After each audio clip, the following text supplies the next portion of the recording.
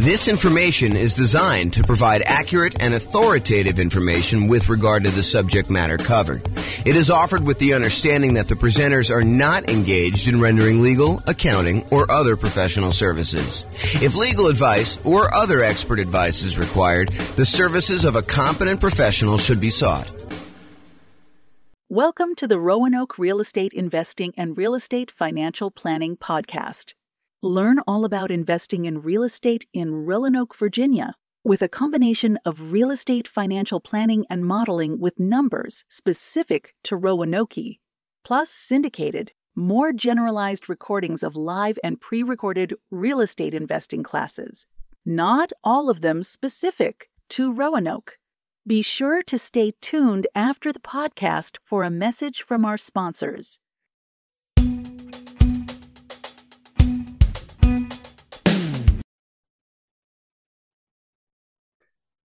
Welcome, everyone, to the Investor's Source, your source of all wealth and wisdom. I am here today. I'm Dave Goldberg, president of Investor's Source. I am honored to have with us today a friend and someone I've known for basically back to the beginning of our company about 11 years ago, James Orr. James is one of the top real estate people in all of Northern Colorado. He's been a broker for Your Castle Real Estate for many, many years, focusing now on real estate education and real estate financial advising, which is a cool thing I haven't heard of much. So welcome, James, and I want to give you a little opportunity to introduce yourself. Tell us a little bit more about your background and what you've been doing these days. Thanks, Dave. I appreciate it. I'm James Orr. I took sabbatical probably about a year and a half ago now. Did sort of like a test retirement from real estate brokerage, and it turned into more of a full-time retirement sort of thing. But in my spare time, I'm working on our software that does financial modeling of real estate investments for like mom and pop landlords, primarily. Like, how long will it take you to acquire the number of rentals you want, and how risky is the strategy you're considering versus another strategy. And so in my spare time, in my quasi-retirement, that's more of what I've been doing lately. So yeah, thanks for having me on. Oh, great to have you on. And I listened to one of your most recent seminars, podcasts, and just a wealth of information about different ways to invest in real estate, especially with changing market conditions. And I've always been impressed by your mastery of some of the creative ways to purchase real estate, and your real strength and analysis of deals and of portfolios. Really good stuff to have when you're an investor, to really know what you're doing and know all the numbers. So James, again, welcome. I think what's on the mind of most investors these days is the tumultuous market conditions that we're experiencing now and the changes, particularly in interest rates. We got inflation, we got a stock market that is plunging, if you will. Just never know what it's going to do. And investors are really not used to that for the past 14 years or so. We've had kind of tailwinds behind us. Conditions have been great. That's made our lending much easier, but now things have changed. So just want to see from your perspective as just someone in the know about how some of these things affect market conditions, what do you think is this going to mean for the real estate market? What's it meaning right now? And what do you see coming at us in the next year or two? Wow, where do I begin with that? How can I even start to do that? So the first thing I'll start with, I was thinking about this a little bit when you asked me to kind of be on and do the call. And so I went back and I did some research, and it turns out it was a good idea to do this research. So I went back and I looked through the 30-year mortgage interest rates going all the way back to 1970. And I wanted to find out, how crazy is it that we're seeing, at the time of this recording, probably around 7% interest rates, give or take a little bit if you're doing owner, occupier, investor. And I wanted to know, is this like really extreme, or is this like a still relatively low sort of interest rate? And so I went back and I looked, and what I did is I did a percentage of the time every month that was above this 7% threshold. And Dave, I just guess how much percentage wise over the last 50 years, I think it's 52 years or so now, how many over the last 52 years, what percentage of the time were we above 7% as an interest rate? Do you have a guess?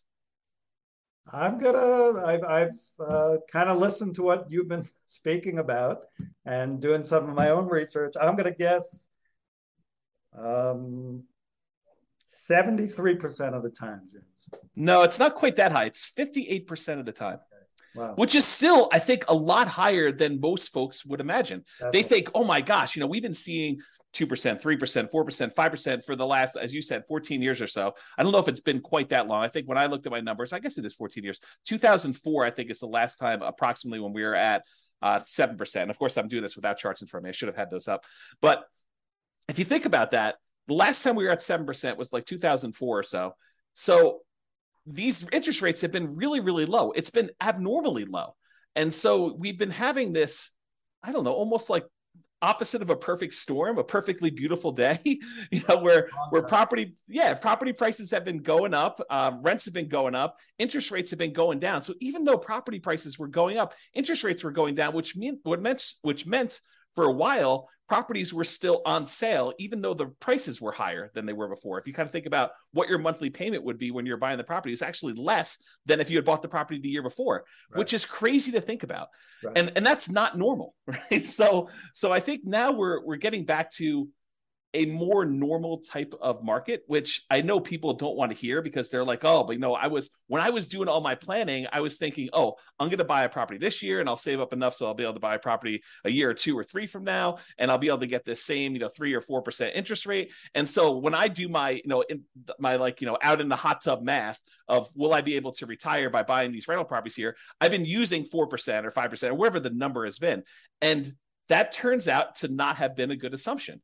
And I think right now we're seeing a market where demand is still really strong. The number of properties for sale is down, so we're seeing like a lowering of inventory. But there's enough demand in the market where we're still having buyers. It's not like it's gone away. And I think maybe the Fed will continue to raise rates in order to get this inflation out of control, under control. But it hasn't stopped everything completely. It's definitely slowed it down. It's not like it was.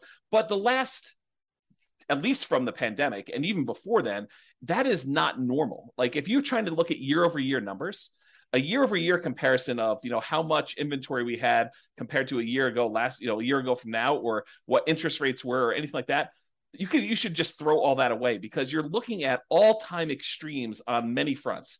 All-time extremes for days on market, all-time extremes for low interest rates.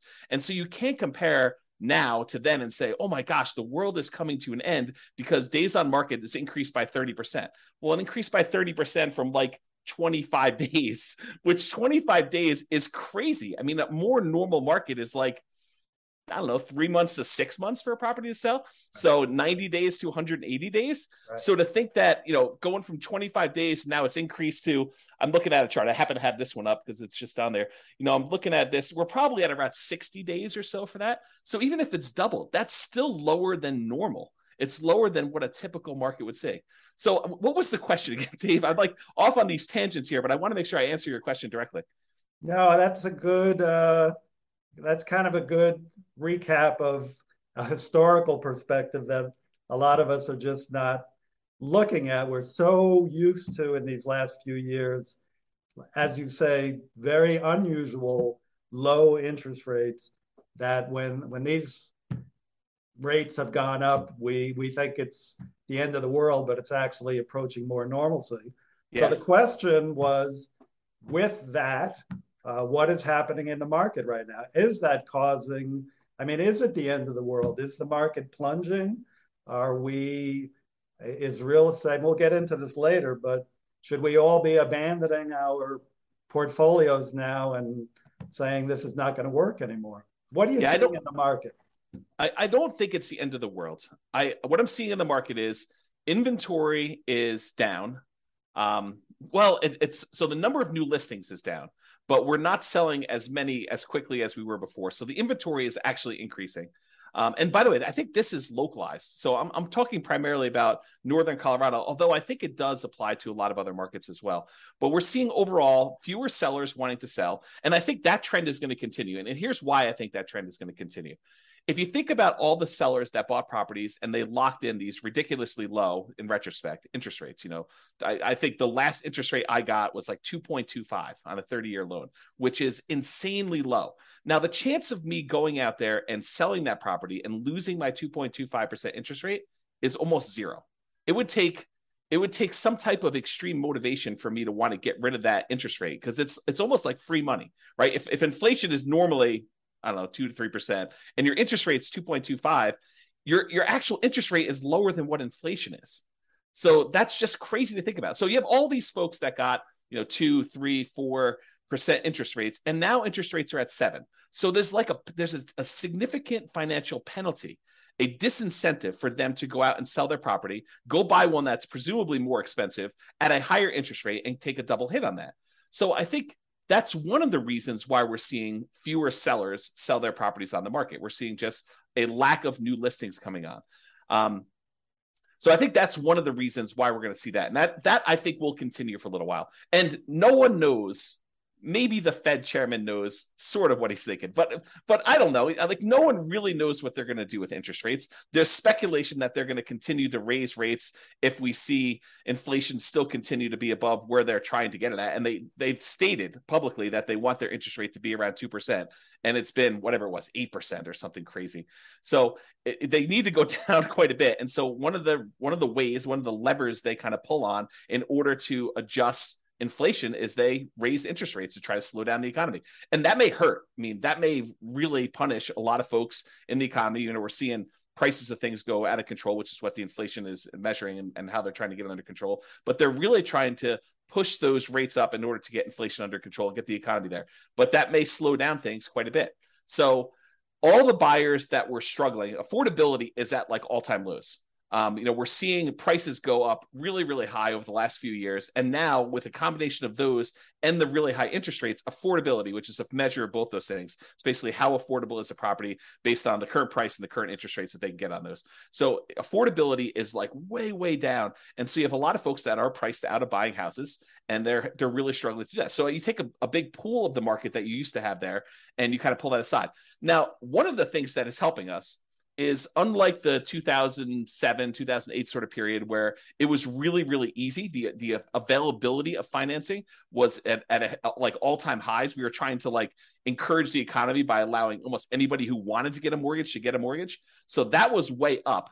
It has not gone up. So this is very different than 2007, 2008. The availability of mortgages is really, really low right now, a very safe place to be for making loans.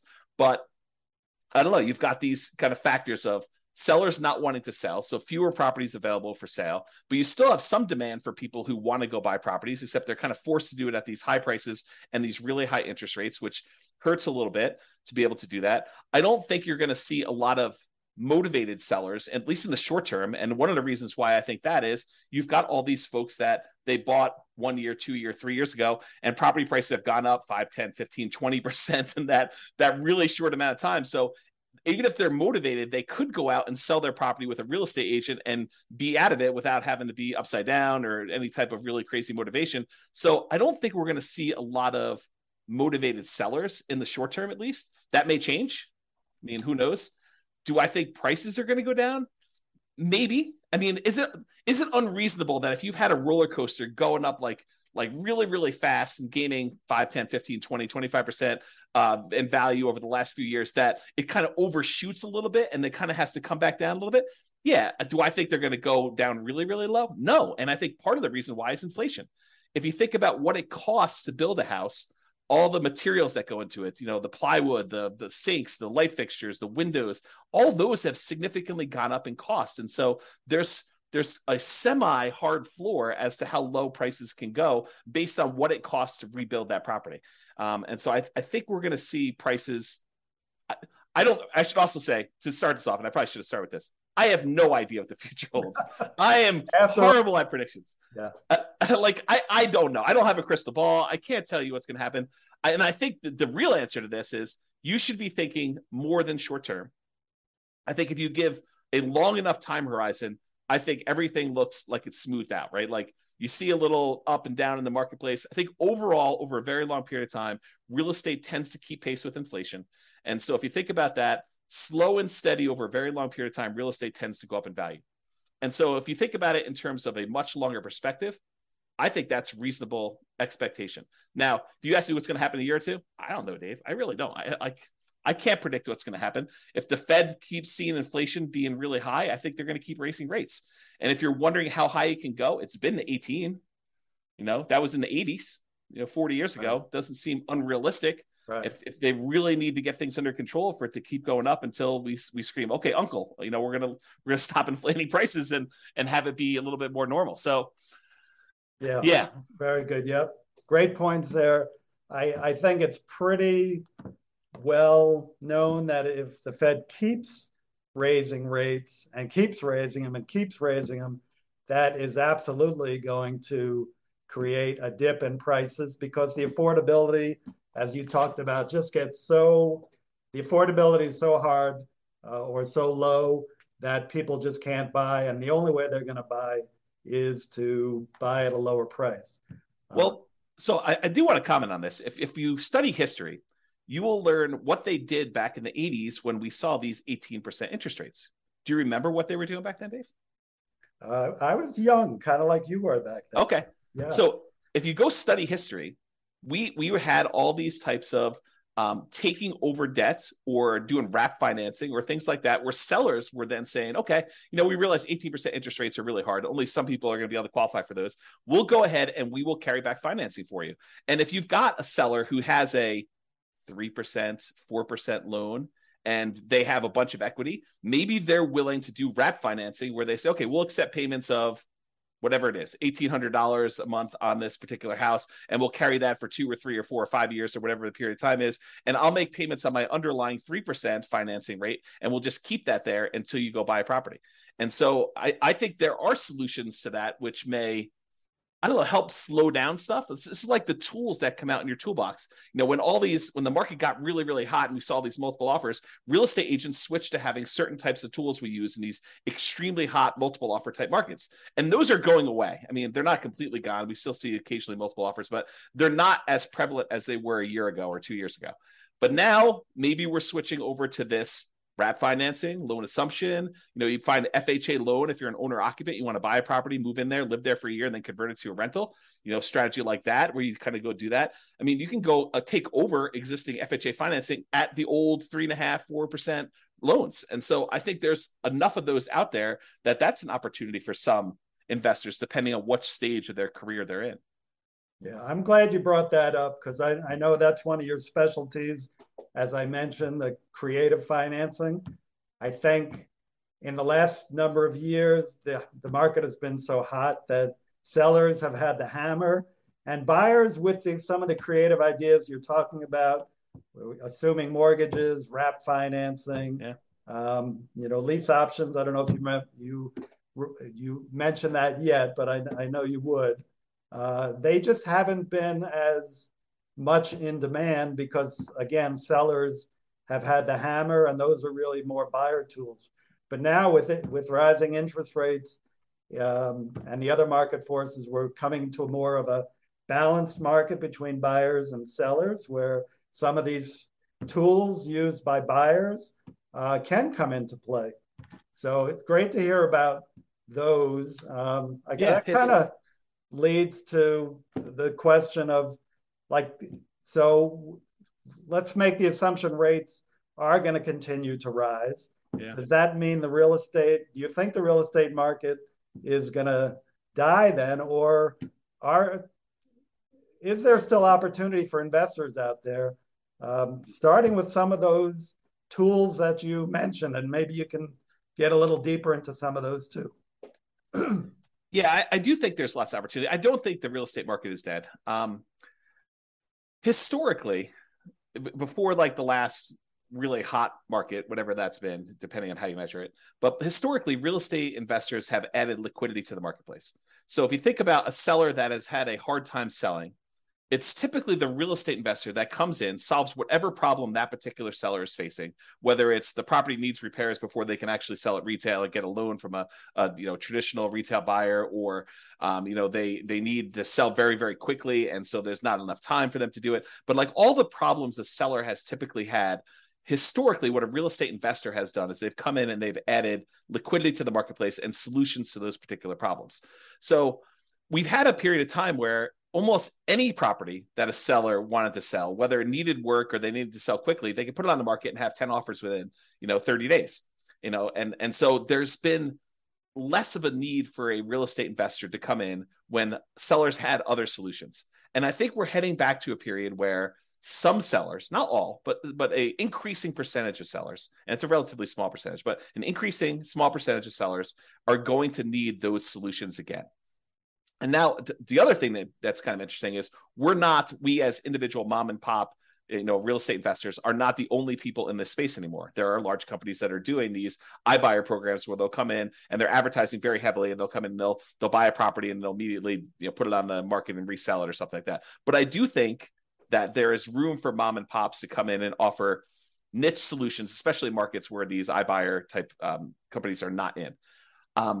So I think, yes, in the more traditional sense, all these creative solutions and trying to buy properties at a deep discount where they need to come in and do work and they have enough room in there to hold the property for 3 or 6 months or whatever it is in order to get the property sold, and opportunities to use money like yours in order to be able to go buy and fix and flip properties. I think those solutions are still available, and all the creative ones are available as well. And then I think the like meat of the market, because I think just looking at the numbers, there are more mom and pop landlords, people that are buying properties for long-term rental, than there are people doing fix and flips. I think the numbers are skewed more toward buy and hold. And you could correct me if I'm wrong on that, but that's my gut feeling in the marketplace, is just number of transactions that happen based on one or another. So the question that becomes, are mom and pop landlords, people that are buying properties to rent out, are they have an opportunity in our upcoming market if interest rates stay where they are? And I think yes, but there's a whole bunch of caveats to that. Number one is you have to look at the investment more than just cash flow. There's a school of thought. There's a large group of people out there that believe that cash flow is everything, and that you don't buy a property unless it has cash flow. And that's the only reason you buy a rental property. And you can make almost any property cash flow if you put enough down. So like if you came in here and you put 20% down in our marketplace and you tried to buy a rental property with our current prices and our current interest rates and our current rents, most of those properties with 20% down are going to be negative cash flow. They're going to be negative cash flow even if you take into account the tax benefits of depreciation. So when you look at those two, they're going to be negative. But if you increase the amount you have down, if you go from 20% to 25% to 30%, 35%, eventually, even if you get to full 100% down, you buy the property all cash, you then get cap rate. Cap rate is the net operating income divided by the purchase price, which is the amount of cash on cash return you're getting on a property that's free and clear. And so if you think about that, the more you put down, the closer you get to cap rate. Right. So your cash on cash, you put 20% down, maybe negative, and maybe, negative 10% cash on cash. You put 25% down and maybe negative 5% cash on cash. You put 30% down and maybe 0% cash on cash. You're break even. Put more than that down. Now it's sort of like, whatever it is, 2% cash on cash. Eventually, if you put 100% down, it gets to what cap rate is. And cap rate on a property might be, 4, 5, 6, 7, 8, 9%, depending on what market and what type of property you're buying, somewhere in that ballpark. So I think you need to look at the overall return you're seeing on that investment. And that would include a speculative guess as to how much appreciation you might get.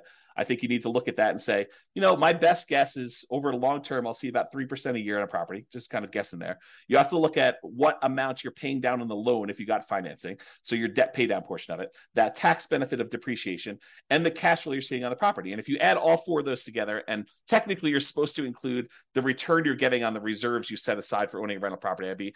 I should punish myself, slap myself for not saying that, but really it's those five. It's the 4 from real estate and then the reserve money you got there. But if you add up all those and to say, okay, I'm getting, let's say it's 0% cash on cash, maybe 3% from my depreciation amount, maybe 3% times 5 because it's leverage on the appreciation, so that's 15, and then maybe your debt pay down. I know if you put 20% down on a property, the return you get on that 20% down payments over the course of the life of the loan is about 5.51% per year. If you put 5% down, you do like a nomad property, it's 10.51%, but that's a different discussion. But if you look at all those together, you're probably looking at, around 20% overall return, even though your cash flow might be negative. Well, if you think about that, Dave, how bad is a 20% return on investment? James, that's still a good return in anybody's book. Yeah. And so I think that's the thing you need to look at. You just say, okay, look, cash flow is ugly. And I definitely need to set aside the money for that negative cash flow. If I'm going to buy a property and it's going to be negative, you have to say, okay, I need this amount for down payment. And let me go ahead and set aside a year or 2 or 3 of negative cash flow up front just to be prudent about this and kind of hold that. But then I think over time, rents tend to kind of creep up with inflation a little bit. And so eventually your negative cash flow will go down. And maybe a year, 2, 3, 4, 5 years from now, you'll have break-even cash flow or positive cash flow, and then the investment characteristics look different. But even during that time when you have negative cash flow, the overall return is probably pushing 20%. And you have to run the numbers to find out what this means. But then you got to decide, okay, I've got this 20% down, 20% return type of investment I can make if I buy these rental properties. What else is out there that I could invest in? Well, I could do stocks, I could do crypto, I could invest in your fund, I could do all these different things in order to get a return on my money. Of those, and the risk measure of those, because each one has its own different risk characteristics. Investing in stocks is very different. Investing in bonds versus savings versus CDs versus your fund versus real estate. All of those have different just risk characteristics. And so you say, for the amount of risk I'm willing to take and the return I'm willing to get, which one of these makes sense? And I think for a lot of folks, real estate still makes really good sense to do over the long term. If you tell me I'm buying it and I'm getting out in 6 months, I don't know. I mean, unless you're going in there and adding value by doing some type of fix and flip, or you're adding some type of value to the property. If you're just doing it to speculate in the market, probably not, especially since the cost to get, especially out of the investment, tend to be pretty significant in real estate compared to other investments. But I think you look at that and you think, where else can I get this return? And is that a worthwhile risk to return kind of trade-off for me to make? And I think for a lot of folks, it is acceptable. Awesome. Of course, my fund is number one, but real estate is a close second. Actually, I've invested in both and done very well in both. Just want, I think just to kind of summarize what you said, and you gave us some great information there. It's just, it might be a tough time now to buying is a little bit, you're going to pay a little bit more, your cash flow may not be even positive in properties you're going to pick up. But historically, and as you said, historically, we're really not that much higher now with rates than we have been in the past. The greatest builder of wealth has always been real estate and should continue to be. You still got to buy very intelligently and hold for the long term, but real estate can still be a great investment over time. Dave, I want to add one more thing to this discussion if we can. So I did a podcast episode. It's probably like 2 weeks ago now. And one of the questions that came up was, with interest rates at 7% and having this negative cash flow with a reasonable 20% or so down payment, is it better for me to go ahead and save up money to buy properties free and clear, where I get rid of the kind of like the interest rate component of this, where I have negative cash flow, or it's ugly to have this negative cash flow on a property? And so I went and I did some analysis, and for just this one kind of sample case, it's a reasonable person saving 15% of their income. I figured out how long it would take them if they saved up 20% down. I did 15%, 20%, and 25% down. But for the 20% down number, I had them save up 20% down, buy a rental property, save up another 20% down, buy another rental property. And I figured out how long it would take them to be financially independent. Then I had the same exact person saving the same exact amount of money, buying the same exact property, but instead of putting 20% down, they saved up until they had to buy the property free and clear, where they didn't have any mortgage on it at all. And so the question I have for you is, how much longer did it take the person who is saving up to buy properties free and clear to be financially independent as the person who is putting 20% down and buying leverage rentals? What do you think the difference in time it took was? I'm going to guess 1 year, James. Oh, so you must have seen my presentation. I did. It's so surprising to people when I tell them. I was blown away by that. Right. It's so I'll say it out loud so that everyone can be very clear of what we just said. The person who saved up 20% down, bought a rental property, then waited until they had another 20% down, bought their next rental property, and they kept buying those rental properties as quickly as they could until they got up to 10 rentals. And then how long did it take them to get to the point where they had enough money coming in to be financially independent versus the person who saved up and bought the property free and clear with no loan at all. And it took them like 20 something years to buy their first property to be free and clear. And then the next one was much, much faster because they had a lot of extra savings from that one rental property. But it only took them 1 year more to be financially independent than somebody who is buying the rental properties and buying them with 20% down. And I think that blows people's minds. So if somebody is out there thinking, it's really hard for me to pull the trigger in this market, just save money. Invest in something else, invest in your fund or invest in stocks or whatever makes sense for you in the meantime, while you're waiting to save up your money. And then when you're ready to buy a rental, whether that's buying a property that's free and clear or buying a property with 50% down where now it does cash flow, or 30% down, or whatever the numbers make sense. But don't stress out. It's not that much longer for you to be financially independent if you take your time and you save up and you buy these properties free and clear. And the risk dynamics of a free and clear portfolio, very different than the risk dynamics of someone putting 5% down or 20% down or 25% down and buying rental properties. So a lot of good points there for people think highly leveraging is the way to go. And I'm not going to poo-poo that because I did that, but I've also done the strategy of buying and paying down properties and having them free and clear. And that for me and other investors I know has worked really well, getting properties paid off. Yeah. So looking to wrap up now, I think, again, what's on the mind of a lot of investors, James, is like, how is what's happening now different than what happened in 2007, 2008? How would you describe what's different? I mean, you started explaining that already, that, conditions are different now, but maybe you can wrap up with that. Do you think we're heading into another 2008 or are things different now that we're not going to see a crash and maybe more of just a leveling out of the market? Yeah, so I can't predict whether or not we're going to see a crash or a leveling out. I really don't know. And I would have thought if you had asked me like right when the pandemic was hitting, what was going to happen in the real estate market, I would not have predicted it's going to go up for this 30% in 3 years or something like that. I would not have thought that at all. And so my prediction skills are very lacking. I will tell you, looking at the numbers, the real estate market is very different than it was in 2007, 2008.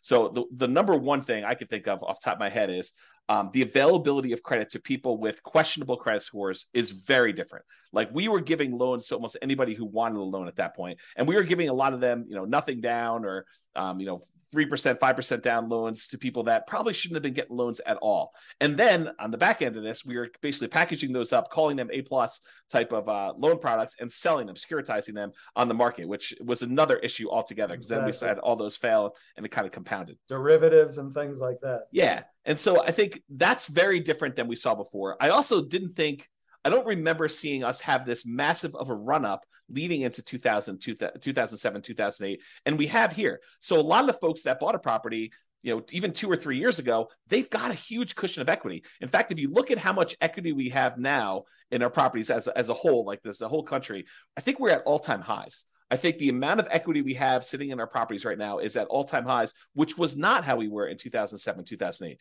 And so the question then becomes, well, how does, having our credit criteria, the availability of credit to people be really, really low and have really good underwriting standards for those that are trying to get loans. So that's a much safer position than we were, that many years ago. And the fact that a lot of people that were motivated to sell before that, if they needed to sell, they probably could still sell and actually break even or come out of it with a little bit of profit in it, that they'd still have this or be able to borrow against it if they need to kind of hold on to some stuff. Having that be different, what impact does that have moving forward, even if rates get much higher than they were in this kind of like pre-2007, 2008 period?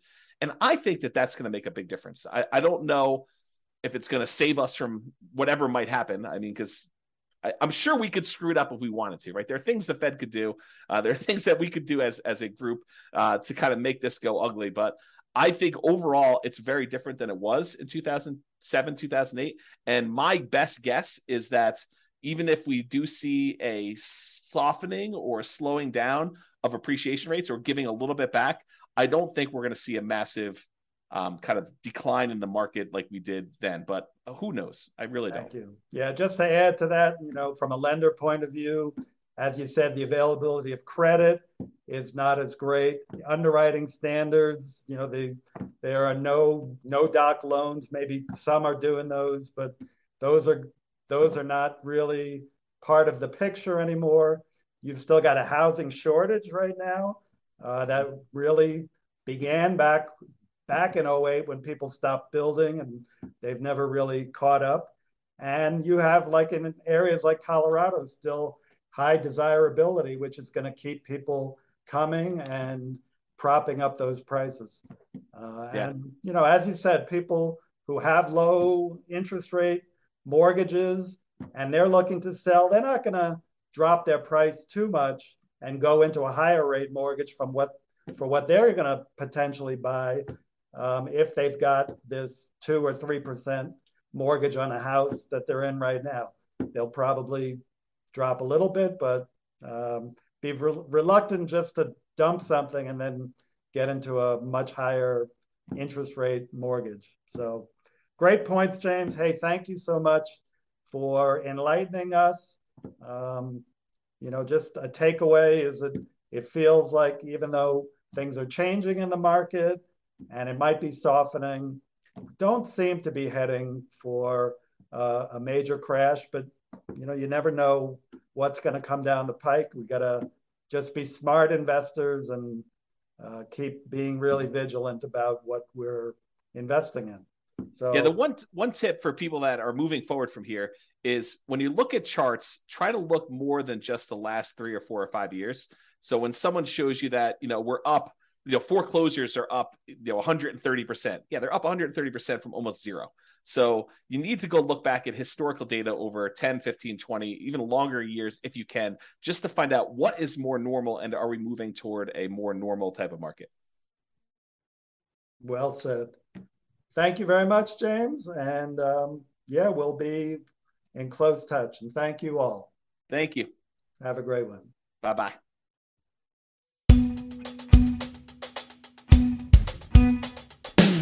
With home prices up, mortgage interest rates up, and rents up, but not quite enough to counteract the higher prices and interest rates. Cash flow on rental properties in Roanoke is harder than ever. Book a call with the Real Estate Financial Planner to apply our proprietary 88 strategies to improve cash flow on your rentals. See the show notes for a link to schedule your call and improve your cash flow today. If you're a real estate agent, lender, or professional in Roanoke that wants to help our real estate investor listeners, consider reaching out to learn about collaboration opportunities with this podcast. We'd love to add more value to our listeners by having you assist our investors buy, sell, and finance their real estate investments. See the show notes to schedule a call to discuss collaboration opportunities.